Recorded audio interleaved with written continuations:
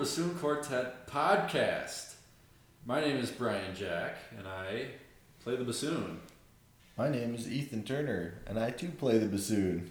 This is an amazing coincidence, but I also happen to play bassoon. My name is Kent Hurd. By complete contrast, I'm a bassoonist. My name's Michael Kristoff. And together, we are the Boulder Bassoon Quartet. Sure, why not?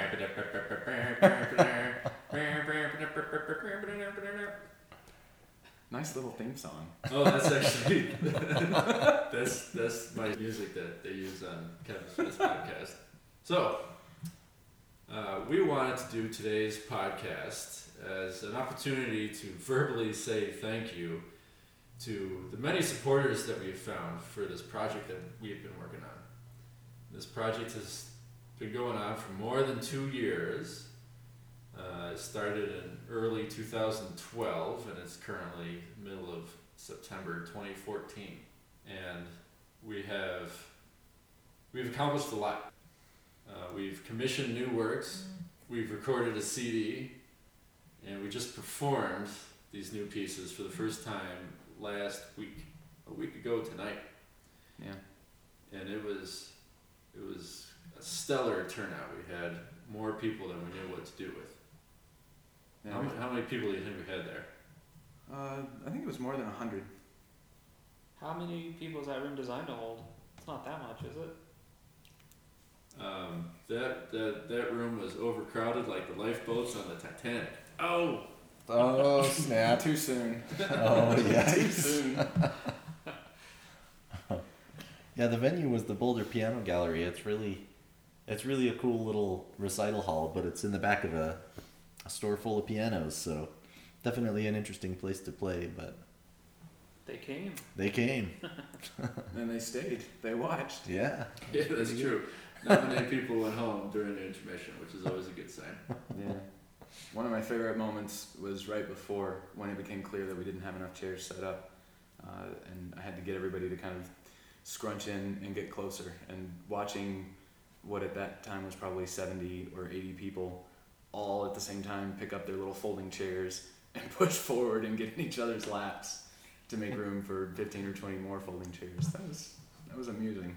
And then a whole bunch of people grabbed some piano benches from the piano gallery Right. part and created another couple of rows. One of my favorite parts of the show was when we said, how many of you play the bassoon? And what, like more than a dozen people raised their hand? Oh, Way yeah. more than I Probably expected. a third of the audience. Yeah. So looking back at the timeline, do you guys know when this whole project of ours started? Do you remember the meeting? I remember being in one of these restaurants. Yeah, I remember the pitch of, I have an interesting project, it'll take 3 years to complete. If we start working right away, we can do it in 3 years, right. maybe. I still got the piece of paper at home of all the notes that I wrote down and the whole idea. I think it all stemmed with one night I was walking around with my wife and I said something like, I wish Paul Hansen wrote some music for Bassoon Quartet. Because he certainly has a lot of music and it's all extremely creative and everything. But I wish there was something for Bassoon Quartet. And as soon as I said it out loud, I realized, oh wait, I know him. I could ask him, we could commission him, and we could make something happen. How do you know him? I got to know him because he was invited to Ithaca College to do a double reed improv masterclass. And that was fun. And that lasted for an hour or something. And then my teacher there, Dr. Goodhue, decided to bring him in as her replacement when she goes on sabbatical. So he was my teacher for an entire semester in, I think, the spring of 2004. And I had a blast working with him, and seeing what he can do in person is just overwhelming. And working with him that way for a whole semester is super impressive. So we'll talk about Paul and his music and all that kind of stuff more in a future episode of the Boulder Bassoon Quartet podcast. Today we want to just focus on an overview of the project. So we all got together in spring of 2012 and talked about what we could do. Did you guys Do you remember if it felt possible or plausible at the time? It felt plausible to me, and it felt like a lot of work, which it turned out to be. Yeah, I was a skeptic at first. The Tokyo part, for the most part, I could see us making a CD though. That part turned out to be a lot harder than I expected. Actually, I was thinking that would go a little more smoothly. Well, Everybody that I know of who has done a recording has had some horrible story about making their CD, or something didn't go right and everything wound up costing more than it was supposed to, and it took a lot longer than it was supposed to. And we were doing so well up until end of April, or whenever that was, and then we all had to regroup. Yeah, basically what happened is we had these great ideas, and we had these ideas for different recording studios and different professional spaces that we could play in, and things kind of kept falling through. And then on top of that, timelines for music coming out and sheet music getting to us was later than we expected to. So between those two things, that's what kind of caused us to come up with these alternative ideas, like us doing the recording ourselves, which is what ended up happening. So, and we had a self-imposed deadline of early September to actually get the discs, and it worked. So anyway, going back to the origins, it started off in spring of 2012, and then we commissioned Paul, and his piece was delivered in December of 2013. And I remember sitting in the pit of the Colorado Ballet, and I received an email. And lo and behold, it was from Paul Hansen, and it had an attachment. And I knew what that was going to be. And so instead of warming up, I sat there and I squinted at this little tiny PDF on my phone that had all the music, and I tried to decipher it. I was like, oh, what's this going to be? Is this the melody? What's this part over here? What was that? And I tried playing, I had to zoom in a lot, so I could only see like 3 notes at a time. So I would play like 3 notes at a time and try to figure out what that was all going to sound like. And then Cowdy would tell me, like, stop smiling like a little schoolgirl and get ready to play.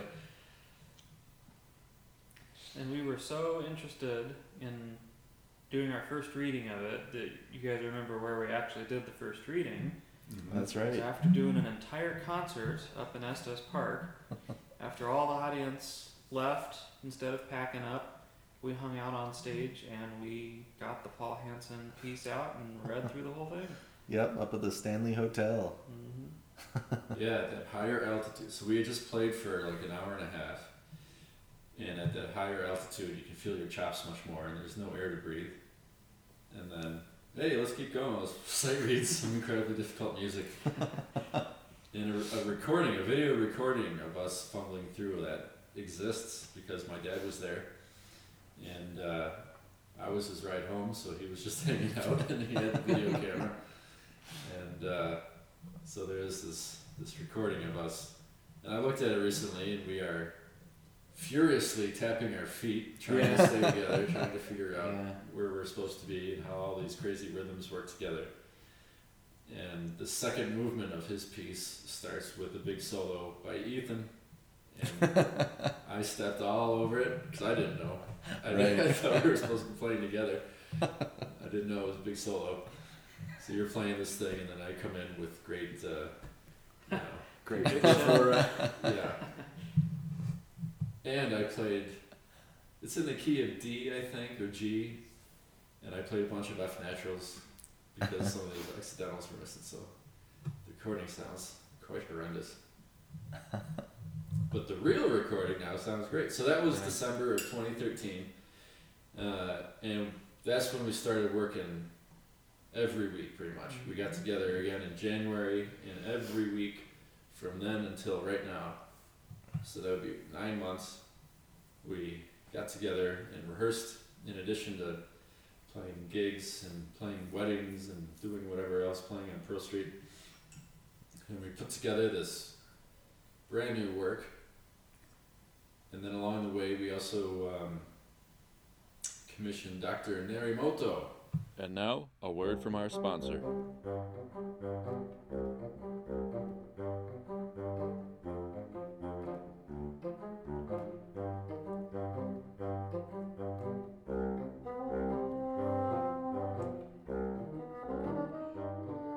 This episode is brought to you by Barton Kane. Barton Kane has a humongous variety of shapes and profiles and selection of cane, all top notch. For all of your gouge shaped and profiled cane needs, visit bartoncane.com. BARTON Cane, CANE.com.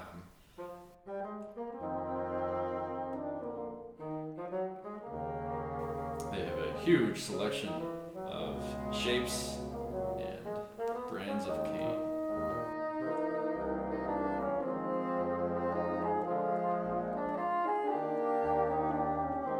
BartonCane.com.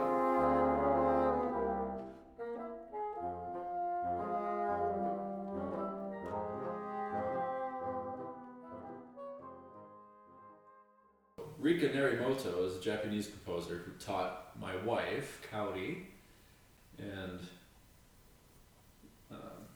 she's a very prestigious composer. She's an award-winning composer, and she teaches at several universities in Japan. So Kaori asked her to write her a piece for solo bassoon. It was a number of years ago, and Kaori used it for a recital at CU. And then she also wrote a piece for Kaori's woodwind quintet, the Antero Winds. And both of those pieces, did you guys hear those pieces? Did you guys hear Kaori's solo piece? Heard both. You Yeah. heard both? Yeah. What'd you think? They're very different. They're very interesting. They were pretty wild. They were out there. Now, County solo had a lot of the multiphonics and stuff in it too, didn't it? Yeah, I remember that they spent a lot of time back and forth, Kaori explaining what the bassoon can do, how many different multiphonics you can get out of this note and that note, and how many different ways there are to finger this note and that note, and which notes are good for pitch bending and all that kind of stuff. And then the end product, for in both cases, the solo piece and the woodwind quintet, is about as modern and weird and abstract as music can get. So I think, we could talk about her compositional style in a future episode, but I was expecting when we were to get her piece, something very weird and modern and out there. What do you guys think of the end product, the piece that we got? The Sound of New York is what it's called. I mean, it's very picturesque. If you know the titles of the movements, it makes a world of difference in understanding the structure. The piece has grown on me a great deal over time. Part of it is the process of learning it, putting it together, figuring out how it works, and coming up with strategies of how to sell it to an audience.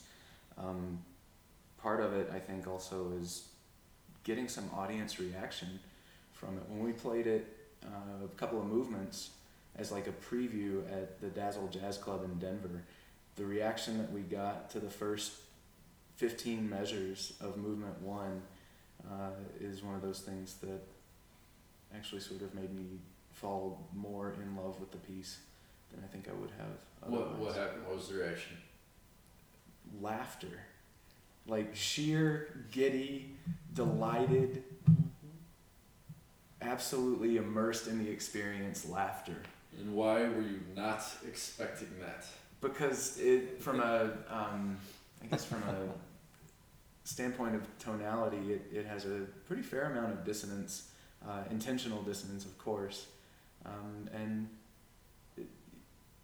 the whole problem of modern music and how it relates to society and how it relates to audiences. I wasn't sure how people would react to it, but some of my friends were at the Dazzle concert, and some of them said that was absolutely their favorite piece by far.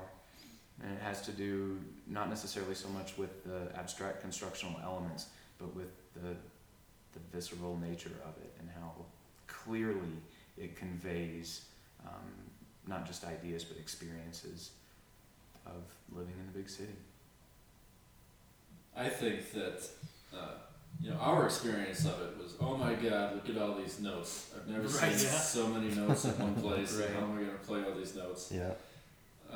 And then putting it together. It's a very rhythmically strict piece, and it's the kind of thing where there's not really a sense of pulse throughout a lot of it. You have to figure out exactly how to put the thing together. And that's a big challenge with new music, especially when you're under kind of a time crunch. Right. So for us, it was a lot of hard work. And then when it was all put together, we could kind of take a step backwards and say, oh, hey, this was a lot of fun. Yeah. Listening to the piece in its entirety and in its completion as the final product is such a different experience than inventing how to put it together and what it's supposed to sound like. So this is a perfect segue. As a treat for all of you listeners, since this is our first podcast, we are going to now play this movement. This is called Rushing Through the Sudden Rain, and it is from the suite The Sound of New York by Dr. Rika Narimoto. This is a brand new work. It has never been played before. The radio is not available on iTunes yet. It's not for sale. The only way you could possibly have heard it is if you came to our live concert last week or bought the CD at our live concert last week. So this is, again, Rushing Through the Sudden Rain by Dr. Rika Narimoto.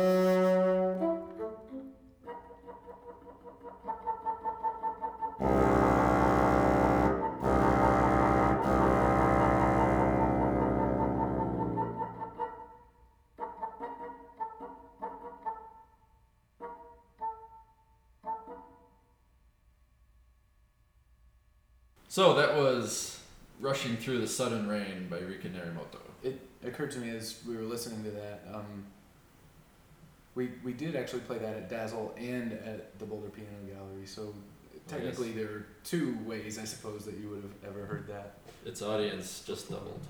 So we started this Kickstarter a couple of weeks ago, and one of the restrictions on Kickstarter is it's a short time period. So used to be the longest you could do a Kickstarter was 90 days. Now they reduce it to even shorter, so 60 days is the longest you can do.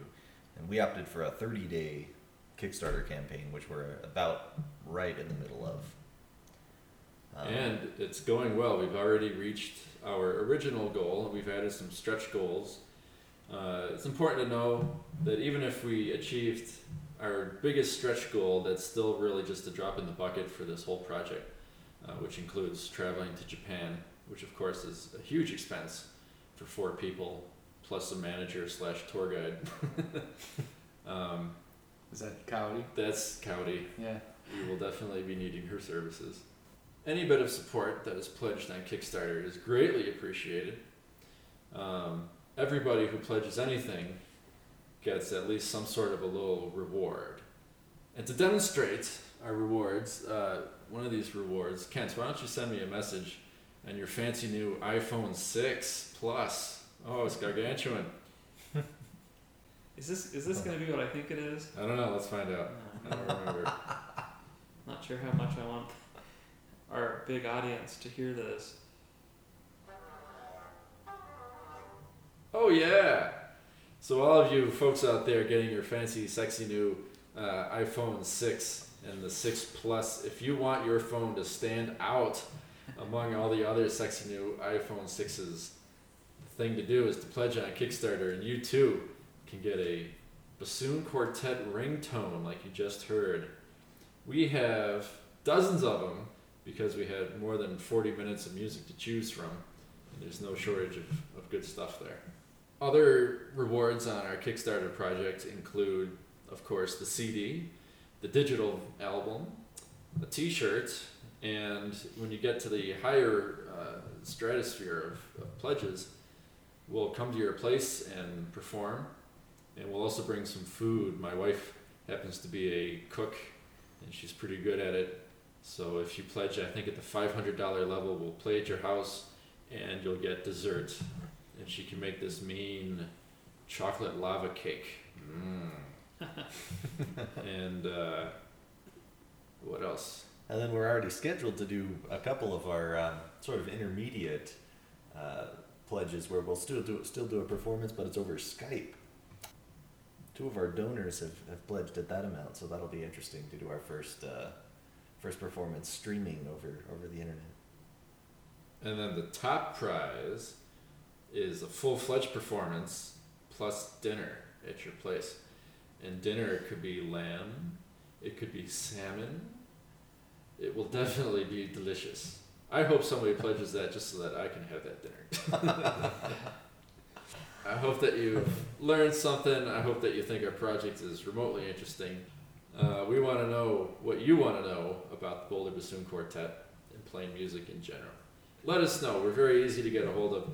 Send us an email at boulderbassoons@gmail.com or tweet to us at boulderbassoon4 or find us on Facebook. Or if you know us, give us a call. Hi, Mom. All right, folks, that wraps up Boulder Bassoon Quartet podcast number 1.